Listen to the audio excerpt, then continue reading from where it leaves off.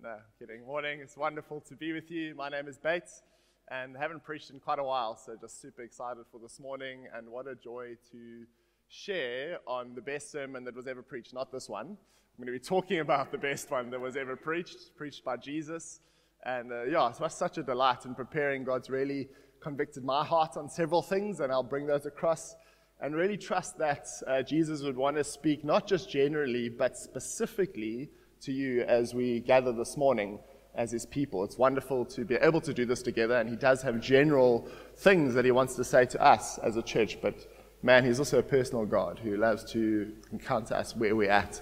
So really trust that he would do that as we dive into this concluding sermon on this 9-part sermon series through the Sermon on the Mount we've been working through over the past few weeks. And I do encourage you to go and find those on our website if you would like to listen. Just been some really incredible thoughts, insights, and really powerful sermons and messages shared with us from various folks in our congregation. This is the beauty of being in a church that has a preaching team, is we get to see the gifts of God given to different individuals presented and displayed in a way that we can all learn and grow week after week. And so very grateful to be part of a community like that. And I just want to honor specifically Paul as he's led our preaching team over the years and built up a team that's been able to do this. So very grateful for that. I do want to pray for myself this morning for various reasons, but I'll share those later. Thank you, Father, for your word that is alive, and that is real, and that is true, and that is good, and that was brought to us thousands of years ago, hundreds of years ago, yet is still entirely relevant, entirely applicable, and entirely powerful, even today, as we hear it this morning. And so we do welcome you, Holy Spirit, to bring your word to life in my heart and in each of our hearts. In Jesus' name, amen. Amen. So, Sermon on the Mount, it's been amazing, and I've just really loved this series myself, so I hope you have too. I do want to give a quick little kind of, for those who have missed the series and you're joining for this morning, I do see a few new faces, you're coming to the conclusion, but hopefully this one line and will kind of catch the heart and really the big idea behind the whole Sermon on the Mount. And it's this: what's the Sermon on the Mount all about? Well, it really gives us a glimpse into what the transformed life of a believer or a follower of Jesus looks like. It gives us a glimpse into what a life transformed by the gospel looks like. And so it's sort of 2.5, 3 chapters long in the Bible, but it is just rich and deep and glorious. And I want to encourage us to get stuck into it. I remember one of the older gentlemen who used to be part of One Hope, he's passed on subsequently. His name was Doug. Just an incredible man of God. And he always, whenever we'd meet, he'd always reference the Sermon on the Mount. And I realized that as you grow older, all the scriptures are so powerful and important, but man, this sermon is just absolute gold for us in the Bible. So if you're not familiar with the Bible, you haven't read it before, that's okay. But I do want to encourage you to start. You can use one of these guys. On your phone, you can get a Bible app anywhere in the world. In fact, these things are getting the Bible to places it's never gone before today in our age. So praise God for cell phones, and also there's other things that they're not so helpful for, but praise God for that. I'm getting distracted. Sorry, let me focus. But do go and read the Sermon on the Mount. You'll find it anywhere on your phone. Google Matthew chapters 5 through 7. And the big idea here is that God is really interested in our hearts, the deeper part of our being. He's super, super, super interested in, even more so than the external part of our lives, the actions and so on that we do. And that's the major difference, right, between faith and relationship with God and any other religious system. Every other religious system judges you based on your external performance, no matter where it comes from. Christianity, you're actually predominantly judged by God based on your heart position and then also your actions. And that's a wonderful relief, because each of us know that often our actions don't align very well with our heart, right? So praise God that he really sees what's going on the inside, and we can really commit that part of our lives to him, and the overflow becomes actions that please him also. and that really start to transform the world around us. And so the sermon makes it clear that God desires not only right actions, but here's the one-liner, but rather right actions that flow from a heart that is aligned with His. Is that on a slide? Is it not? Hopefully. There we go. Right action that flows from a heart that is aligned with His heart. And that's really the drum that Jesus is beating right throughout these few chapters. So I remember a few years back, my wife Jen and I, we were here at Stellenbosch University studying. It's becoming more and more years back as we get older, hate to admit it. Anyway, we used to visit the public hospital. It's there on Merriman Road with our life group, which is in our churches, smaller groups of people that meet in the week to really stir one another up, encourage one another, and really grow in God. If you're not part of one of those, I encourage you to join one, and you can chat to me afterwards if you'd like to. It's a very faith-stirring and growing part of this church community. Anyway, so we'd go with our life group to these hospitals and just visit the people who were there and pray with them. And we'd been doing this for a few months, and then it started to pique the interest of some of Jen and my non-Christian friends who we were around at university. And they'd actually asked, hey, can we join you and come along? On, I think it was Tuesday evenings, we would go to your hospital visits. And we're like, yeah, sure, no problem. We'd love to have you join us. And so they did. And I remember particularly one of my friends down the hall from me, I stayed in residence in Eendracht up the road here, asked if he could come along. Let's call him Peter to keep him anonymous. And Peter was kind of an interesting guy. We kind of knew each other, but not super well, and we'd connected a bit. And I'd obviously shared with him what we were doing at the hospital, so he came along one day. And I remember, God knows he's got a good sense of humor, hey? So we walk into the hospital, and we arrive in the hallway where all the gentlemen are, and we've gone into a few rooms, knocked, chatted with the people, and prayed. And so we go into this one room, and there's just 2 beds. And we walk in, and we go to the gentleman on the left, I remember, and we're chatting to him, and we pray for him. And as we're praying, I noticed the nurses walk in with a blanket. I'm like, wow, that's interesting. And they put it over the guy on the other bed. I'm like, wow, that's very interesting. I haven't seen this before. And so as we finished praying for this gentleman, we walk across to this gentleman, and we realized he's just succumbed to his illness or whatever it is. He's just died. And I was like, wow, this is quite a moment, Lord, where my friend who's kind of interested in you but doesn't quite know you has now had this experience of like, okay, what do we do? Please, Jesus, help here. And he just actually said, why don't you pray for him? I was like, okay. So I said to my friend Peter, well, why don't we pray for him and see if he'll be raised from the dead? He's like, okay, cool. So, yeah. So we did. We prayed for this gentleman, and he wasn't raised from the dead, but what was raised from the dead was my friend Peter's heart. He was suddenly like, wow, this is real.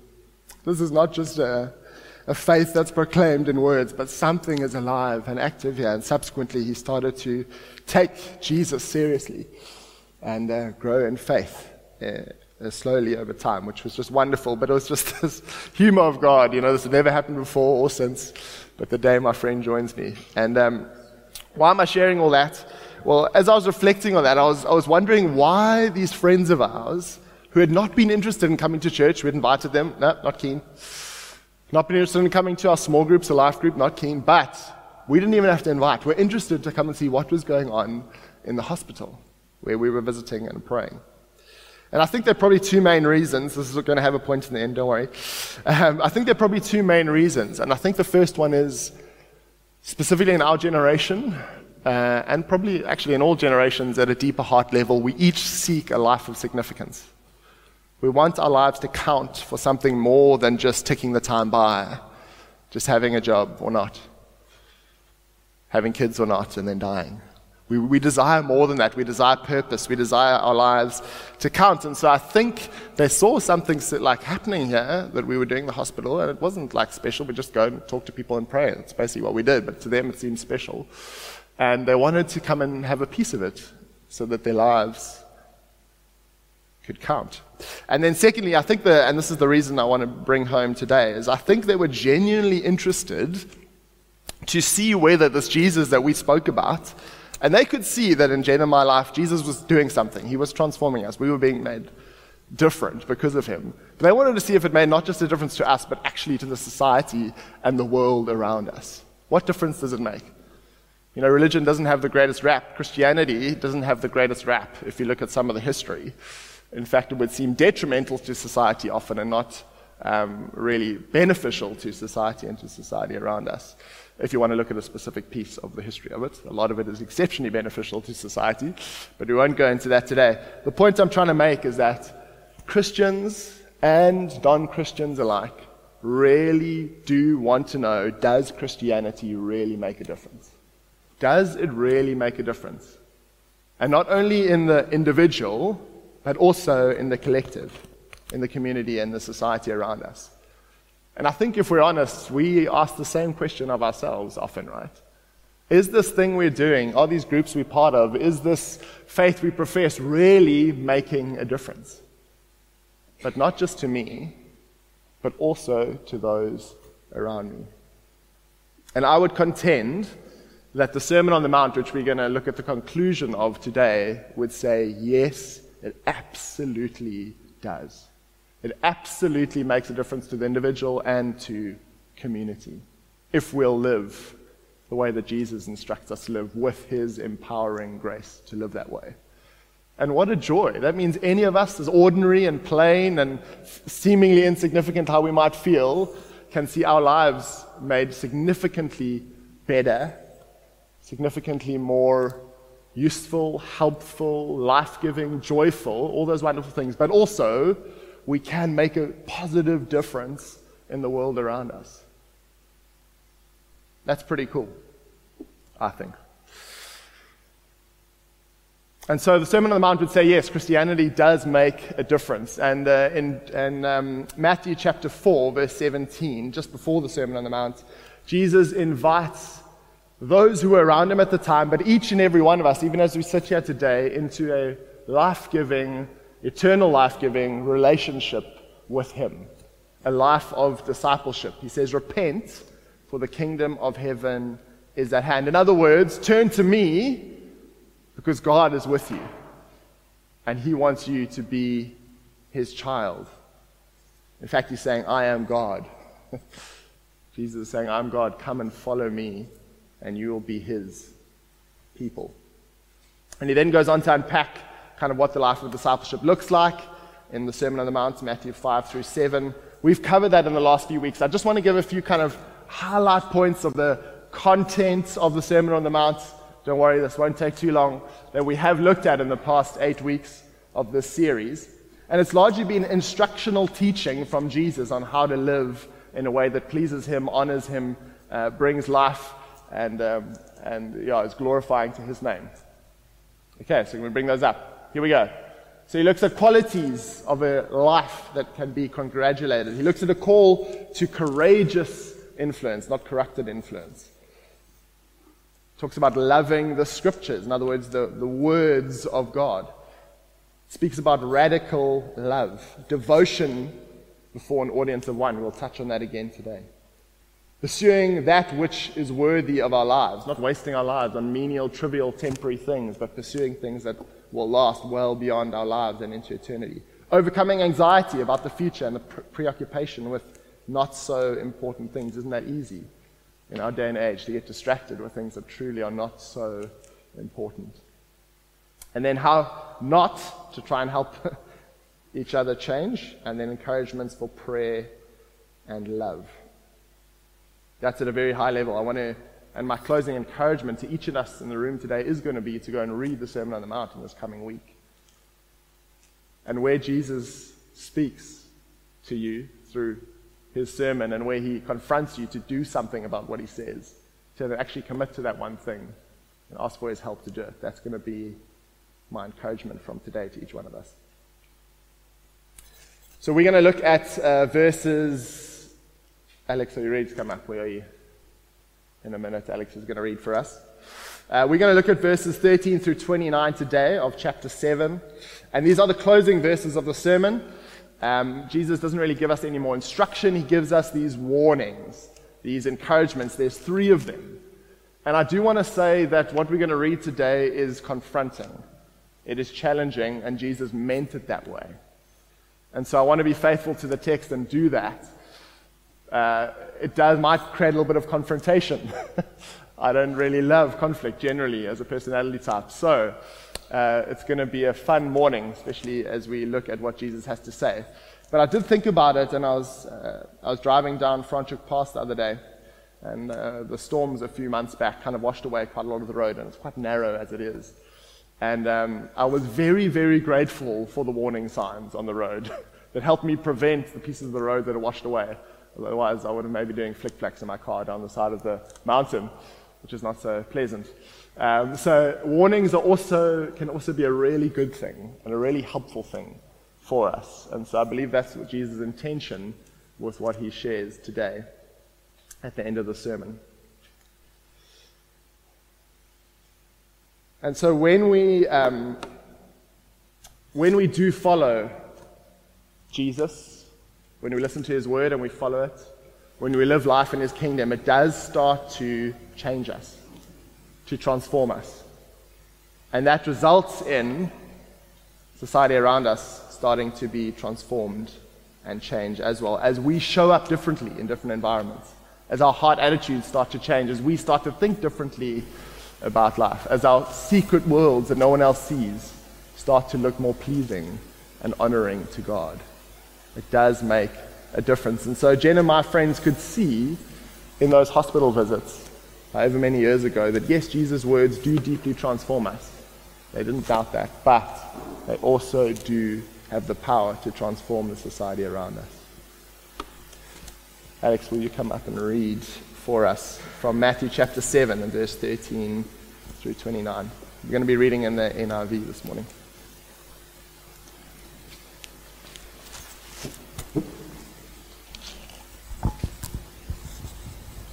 Is it on?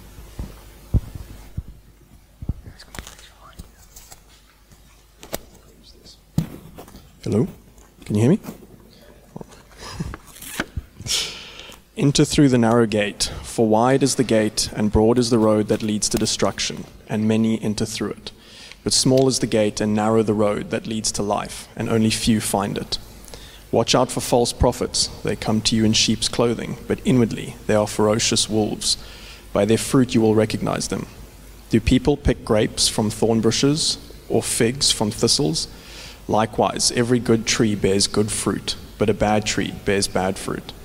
A good tree cannot bear bad fruit, and a bad tree cannot bear good fruit. Every tree that does not bear good fruit is cut down and thrown into the fire. Thus, by their fruit you will recognize them. Not everyone who says to me, Lord, Lord, will enter the kingdom of heaven, but only the one who does the will of my Father who is in heaven. Many will say to me on that day, Lord, Lord, did we not prophesy in your name, and in your name drive out demons, and in your name perform many miracles? Then I will tell them plainly, I never knew you. Away from me, you evildoers. Therefore, everyone who hears these words of mine and puts them into practice is like a wise man who built his house on the rock. The rain came down and the streams rose, and the winds blew and beat against that house, yet it did not fall. It had its foundation on the rock. But everyone who hears these words of mine and does not put them into practice is like a foolish man who built his house on sand. The rain came down, the streams rose, and the winds blew and beat against that house, and it fell with a great crash. When Jesus had finished saying these things, the crowds were amazed at his teaching, because he taught as one who had authority and not as their teachers of the law. Okay, wonderful. Thanks, Alex.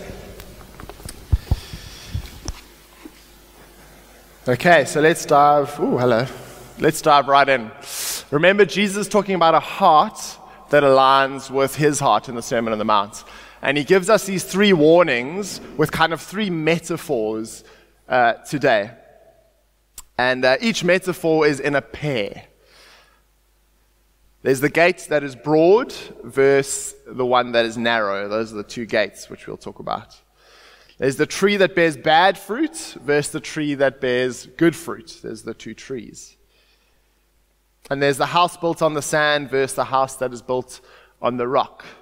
That looks at two different foundations. And as Jesus looks at these, as he concludes his sermon, right, there's been a whole body of incredible content and instruction. He's now landing his sermon, not giving further instruction, but rather encouragement to follow his instruction. Each pair here highlights another reason that we should take the sermon seriously that we should listen to the words that he speaks and we should apply them and live by them. He's really saying, disciple, remember that's who he's addressing the sermon to. Disciple, follower of me, build your life on the rock. If I had to summarize what this portion is saying, he's saying, build your life on the rock. Who's the rock? It's Jesus. It's his word, and it's his presence. So if you want to say it's a person, it's his preach, and it's his presence.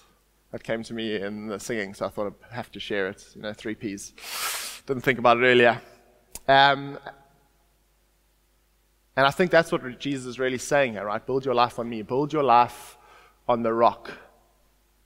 And here are warnings if we don't. So let's dive into them. Verse 13 through 14, the narrow and the wide gate. Jesus is encouraging us to, and his disciples, to enter the narrow gate, because that is the one that leads to life.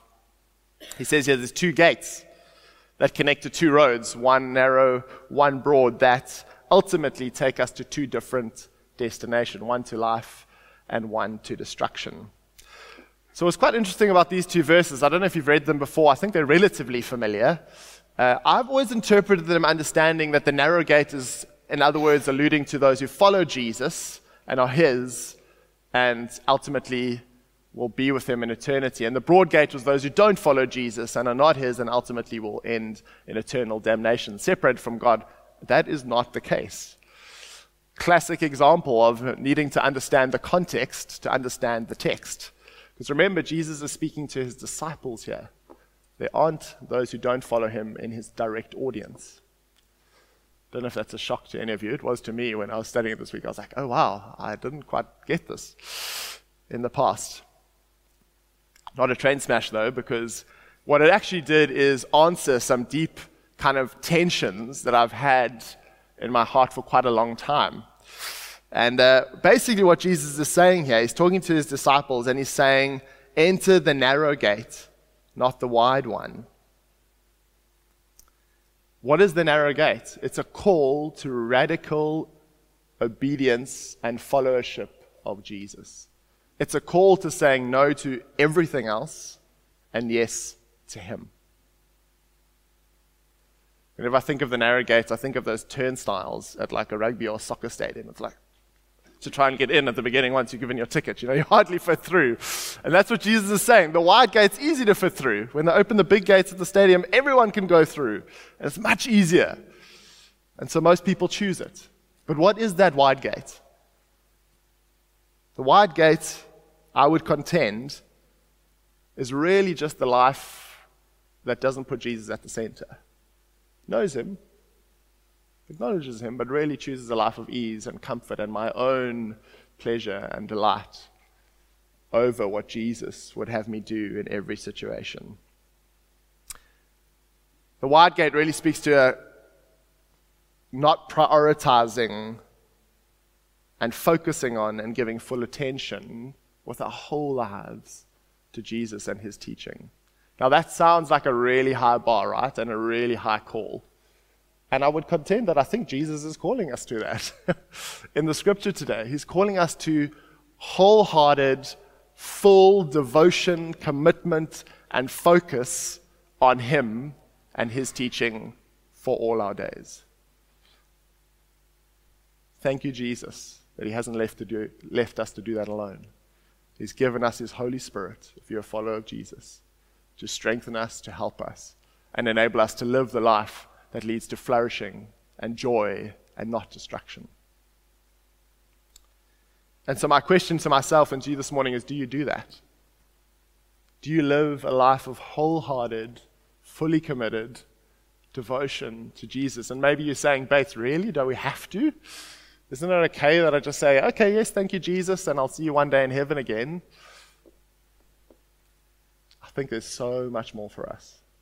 So, in fact, I know there's so much more for us. Do we live like that? Are we deeply committed to love and pray for our enemies?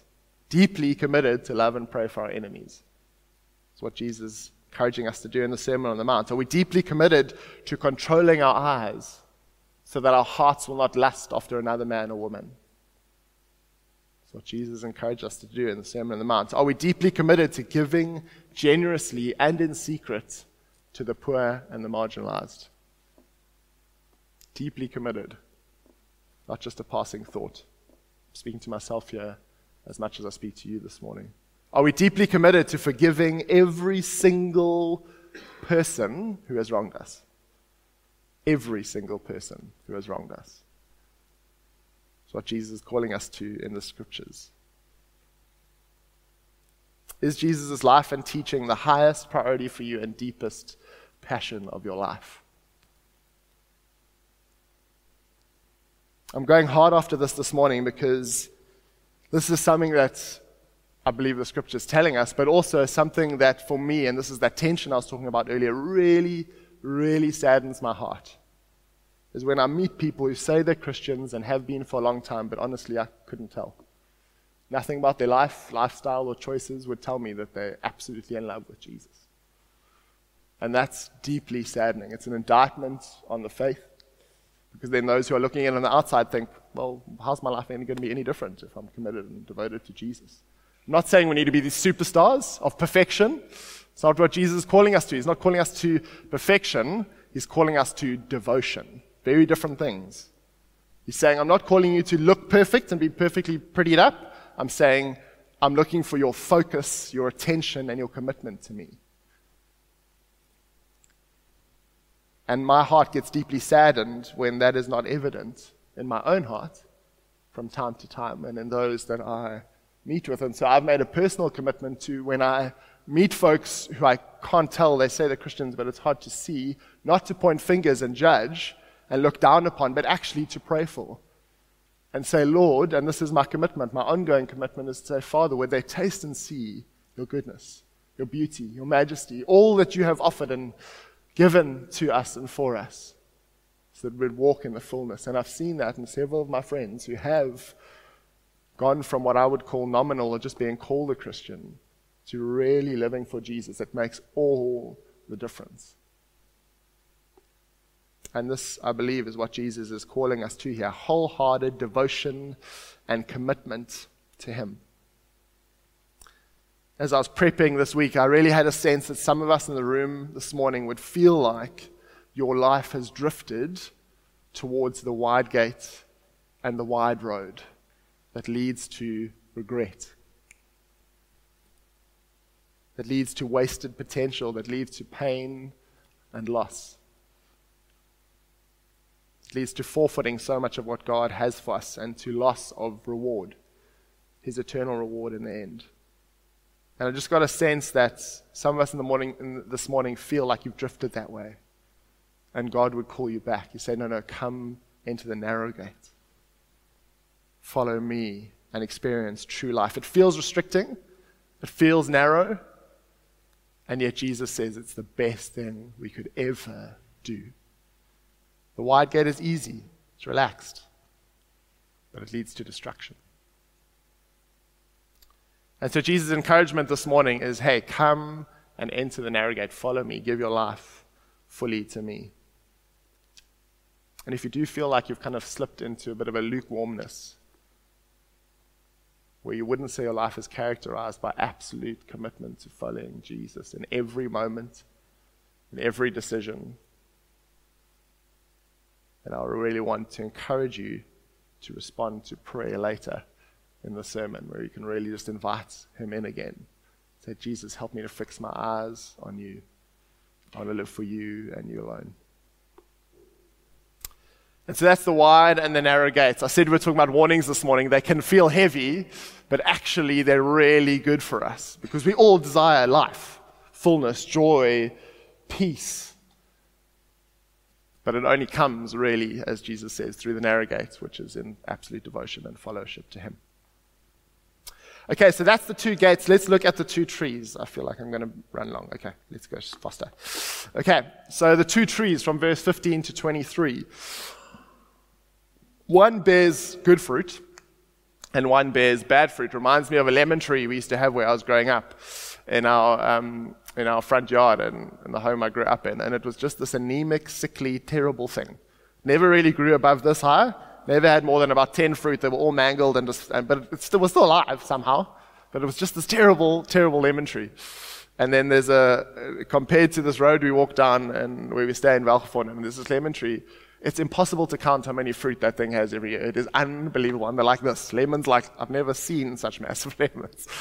And it's just this fruitful tree that is planted in good soil and produces fruit season after season after season that is good to taste and good for use. And so Jesus speaks about the good tree that bears good fruit and the bad tree that bears bad fruit, specifically in reference to false prophets. But then also, I would say, in reference to our own lives. The warning he gives here just kind of gives me cold chills sometimes when I read it. Not everyone who says to me, Lord, Lord, will enter the kingdom of heaven. And these people are performing miracles in Jesus' name. They're driving out demons. And Jesus will say to some people like this, I never knew you. Sure, Lord, may that not be true of me. Can I be assured that that will not be true of me? I would say yes, we can, if we'll read the sermon and take it to heart. So this sermon really helps to safeguard us from false prophets and false Christian lives. The devil would really not like us to follow Jesus' path.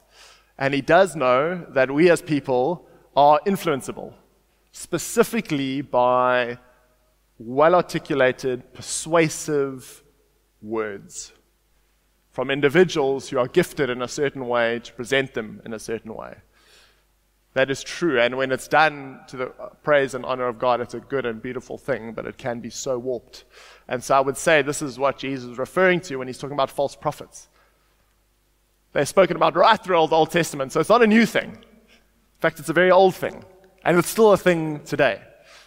We haven't passed the age of the false prophets. They are still around, very much.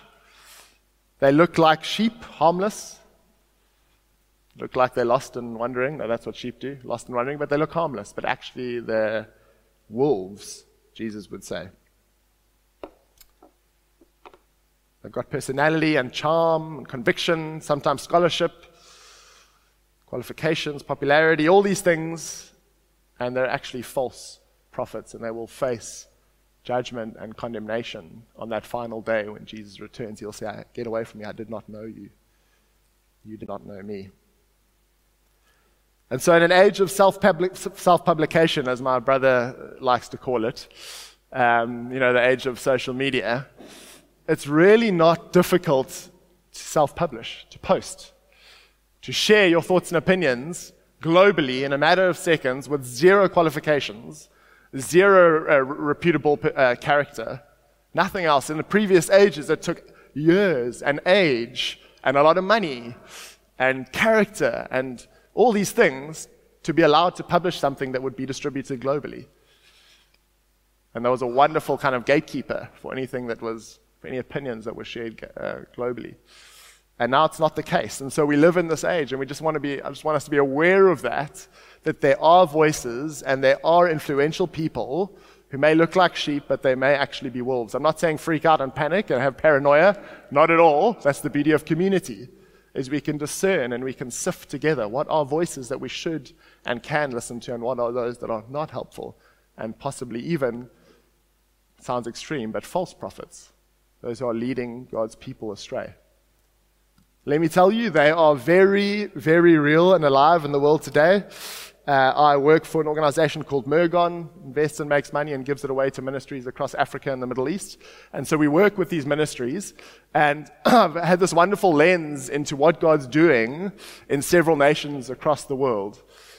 And let me tell you, false prophets are alive and well today, and hundreds of thousands of people are following these individuals.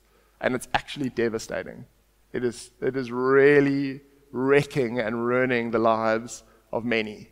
And so this is not an old phenomenon, it's very much a current phenomenon. And I just want us to heed Jesus' warning here to say, let us listen to his words, his voice, Sermon on the Mount, and then other individuals who love and are devoted and follow Jesus, who are walking on the narrow road. Let us listen to those voices and let those influence us, and not others. So what does he mean by the good and the bad fruit? Well, we can often tell a false prophet by the fruit of their lives, which we can use the fruit of the Spirit: love, joy, peace, patience, kindness, goodness, faithfulness. Kidsmen people, self-control and gentleness. I was actually singing a kids ministry song there, trying to remember it, which we did about 9 years ago. So there were kids ministry songs, typically, except in me, obviously. So whether lives are characterized by these traits or not is a helpful indicator of whether we should listen to these voices or not. Again, not perfection, but devotion and commitment to that kind of life that sees our lives look like the fruit of the Spirit. And then another one is, and this is very rife, but how can we tell a false prophet? Are they teaching and truly believe the gospel? Here's the gospel.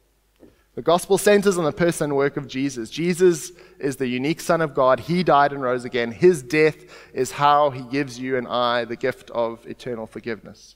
He alone is qualified to save us from guilt and the power of sin. His resurrection means he is alive, and he alone is qualified to give you the gift of life and the Spirit of God. False prophets, what do? They'll either undermine this message or they'll distract you from this message. So it'll either be direct contradictions to the scriptures. Again, how do we figure that out? How do we know? Community. Life groups are great for that. How do we figure out and know whether this is true or not, whether this is the gospel? And then the one that's very, very prevalent, when it's not outright undermining of the gospel, will be a distraction. Towards what? Typically taking the focus off the gospel and putting it on either personal fulfillment or the acquisition of wealth, otherwise known as the prosperity gospel. That thing is killing people's faith in our continent day by day. Prosperity gospel. Feel disappointed by God because he hasn't given me material benefit when he never promised it. And so false prophets promise these things. They're pursuing fame and these things. I don't want to villainize false prophets. I actually want us to see a heart of, let's pray that God would turn around hearts that are pursuing their own means and end and actually pursue him, so that the influence they have would see those who are following their influence worship and follow Jesus and not some other agenda. Great trait of false prophets is a very subtle human-centeredness over a very obvious God-centeredness.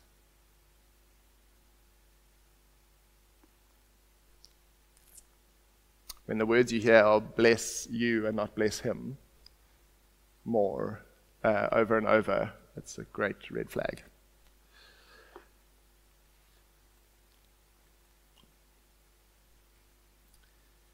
These words are chilling from verse 22 to verse 23. Lord, Lord, did we not prophesy in your name, drive out demons in your name, perform many miracles?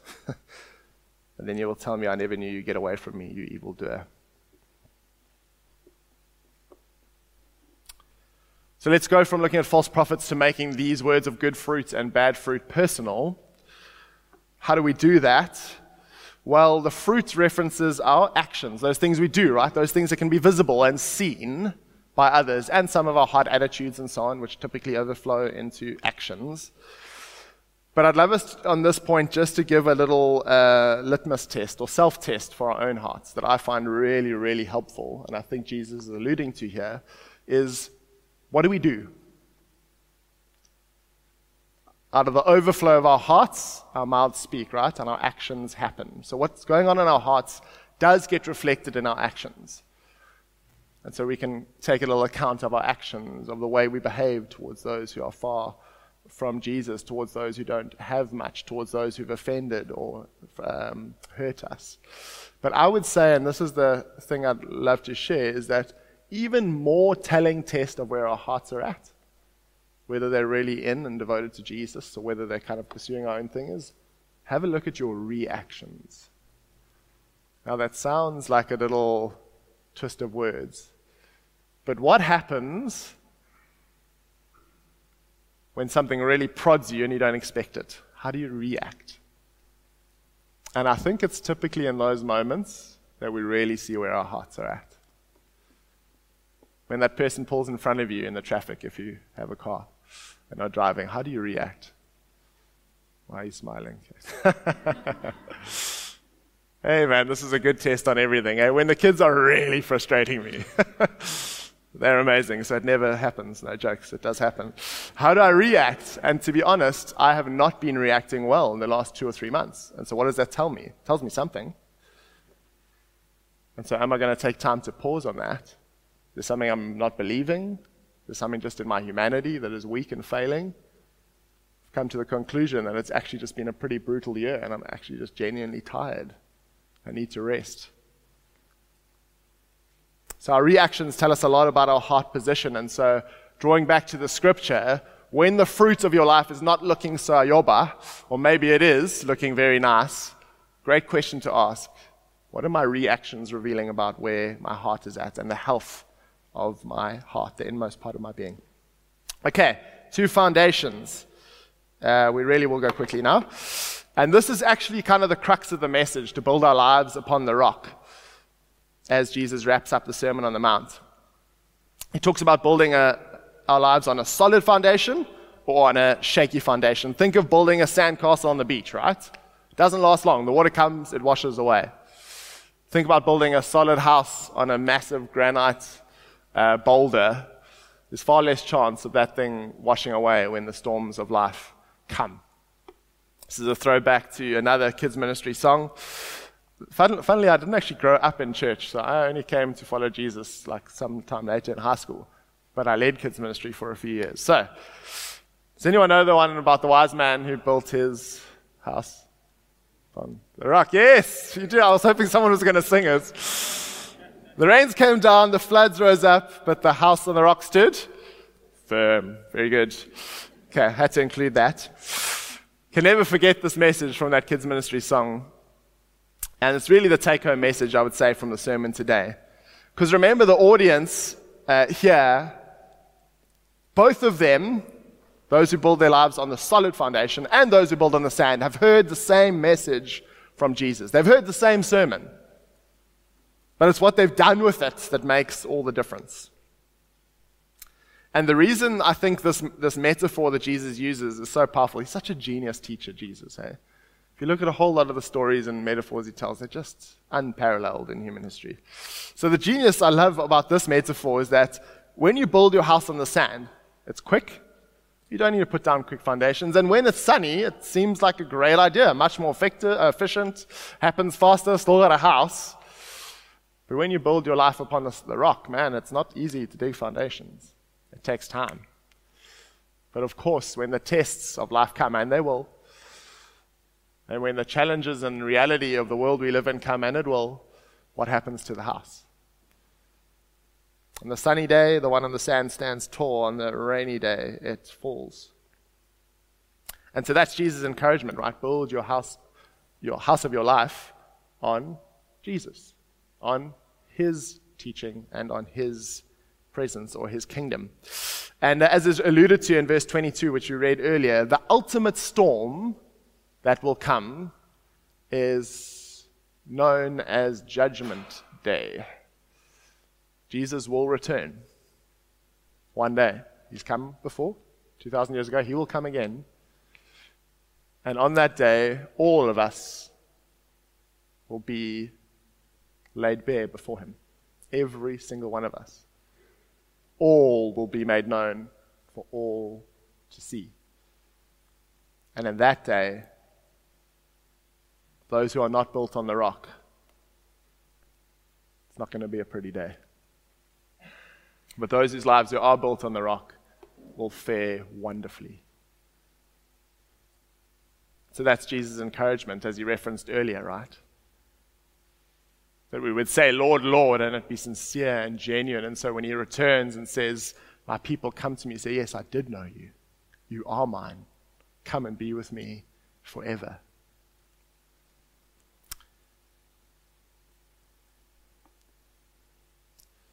And then maybe just one more brief encouragement, then I'll really try and lead us into a close here, is that Jesus is saying here, what does it look like to build your life on the rock? Doesn't mean just listening to his words, like we hear this morning, preaching to myself, preaching to you. Doesn't mean just that. No, I think what he's saying is it means two more things. It means retaining his words, So not just reading his words or hearing his words like we do now, if you read your Bible in the morning or whenever you do, and then just kind of going on and forgetting about it. No, he's saying retain them, remember them, so that why?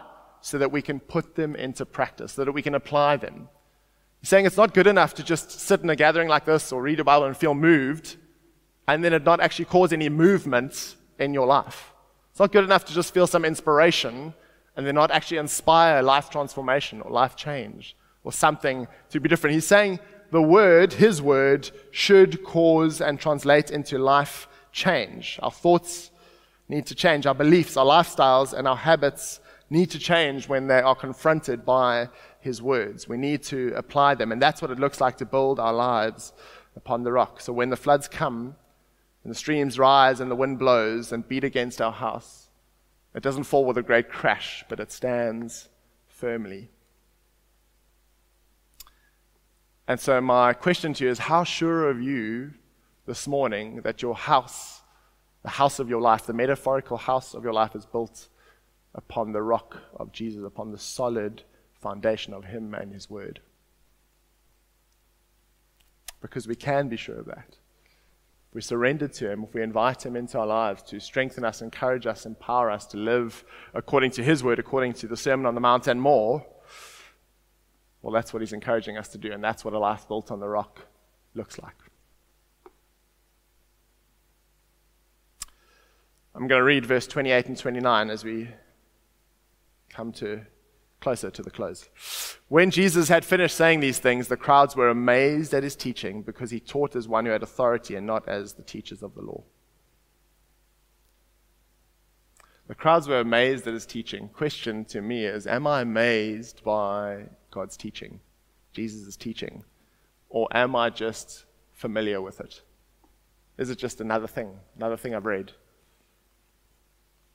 Here are 4 things that have amazed me about Jesus' teaching, and maybe they stand out for you. The one is that the pictures and themes of his teaching connect with our everyday lives. Listen to this. Jesus speaks of salt, light, pens, brothers, courts, prisons, fires, eyes, hands, knives, legal documents, sun, rain, trumpets, religious buildings, doors, rooms, perfume, faces, moth, rust, thieves, treasures, masters, money, food, drink, clothing, birds, flowers. I won't carry on. But very relevant things to our everyday life, right? Jesus was not some holy, super spiritual dude removed from our reality. He came as God in the flesh and dwelt among us. He lived among us. He was human just like us and still also fully God at the same time. Blows my mind, but it's true. And so he could teach very real, very relevant ways into our daily lives. His teaching is not outdated. Teaches into such relevant themes like persecution, significance, conflict resolution, sexual purity, divorce, integrity, alternate spiritualities. He's not scared of the other spiritual powers of this world. Money, materialism, anxiety, all these things are familiar to us. We're still human. Although it's 2,000 years later, we feel like we're smarter and cleverer, and we look down on those 100 years behind us. 100 years ago, what did they know? They were so doff. I wonder what the guys 100 years down the line are going to think of us. Let's just be humble as we find ourselves in this moment in history. But the words of God will still be relevant, will still apply, because he's the one who's made us. Secondly, the sheer authority and boldness with which Jesus teaches. I don't know about you, but what did the people in that time mean when they said that Jesus taught as one who had authority and not as the teachers of the law? I was like, what could it be? Then looked into it a little bit, and really what the teachers of the law did is they just referenced other rabbis when they were teaching. So Rabbi so-and-so said X. Other Rabbi so-and-so said X. And Jesus said, I say. It has been said, but I say. And very clearly he was basically saying, I am God, to Jewish ears. And he taught with authority. An authority that came from God. Didn't just share kind of learnings and studies he had done, but he shared divine revelation straight from the heart of the Father. Thirdly, the way Jesus seems to embody the very teaching he's brought, right? Talking about false prophets earlier, a lot of hypocrisy typically in false prophets' lives, and to be honest, in our own, right? Jesus, not an absolute inch of hypocrisy. There's not a reference in Scripture that we can see where Jesus didn't live by what he said. He listened to his own teaching and lived by it perfectly. He was God, so it was possible for him. But he can help us do that more and more. And then lastly, fourth point is that most importantly, the teaching that Jesus gives is not just from him, but it is about him.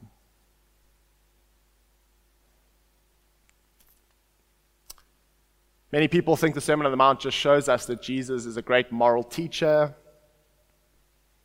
and that he kind of knows his thing, but maybe not that he's actually the unique Son of God. And a closer look would reveal that. He calls us first and foremost to trust in him before he calls us to trust in and follow his teaching. That is super important. Don't hear me saying today, you better do X, Y, and Z. What I'm saying today is trust in a person, Jesus, and then follow after him by doing X, Y, and Z. It's not a call to radical living before it's actually a call to radical faith in Jesus, this sermon.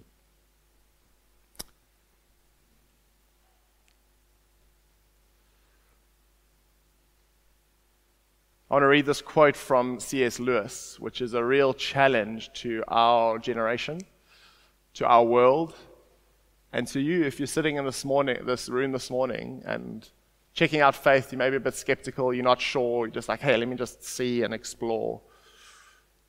And I'll let C.S. Lewis do the talking around how he comes and addresses some of the false beliefs of our generation, some of the words of the false prophets who've led us astray, some of the words of those who've got a very evil agenda also trying to lead our world astray. This is what he says. Hopefully it's there, yeah. This is in his book, Mere Christianity. He says, I'm trying to prevent anyone from saying the really foolish thing that people often say about him, Jesus. I'm ready to accept Jesus as a great moral teacher, but I don't accept his claim to be God. That is the one thing we must not say. A man who was merely a man and said the sort of things that Jesus said would not be a great moral teacher alone. He would either be a self-deceived lunatic, or else he would be a deceiving devil. You must make your choice. Either this man was and is the Son of God, or else a madman or something worse. You can shut him up as a fool, you can spit at him and kill him as a demon, or you can fall at his feet and call him Lord and God. But let us not come with any patronizing nonsense about his being a great human teacher. He has not left that open to us. He did not intend to. And so one hope, anyone who's visiting us this morning, Jesus' encouragement would be build your life upon the rock. Build your life upon Jesus, his words, and his kingdom. He is the Son of God. He is the one who has come and died and risen so that we can experience life forever with him.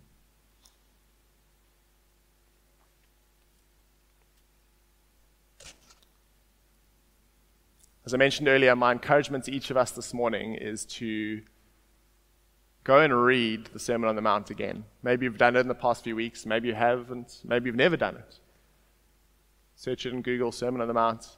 Go and read it. Read it more than once. If you listen to it, don't read it, it'll take you 15 minutes. Not long.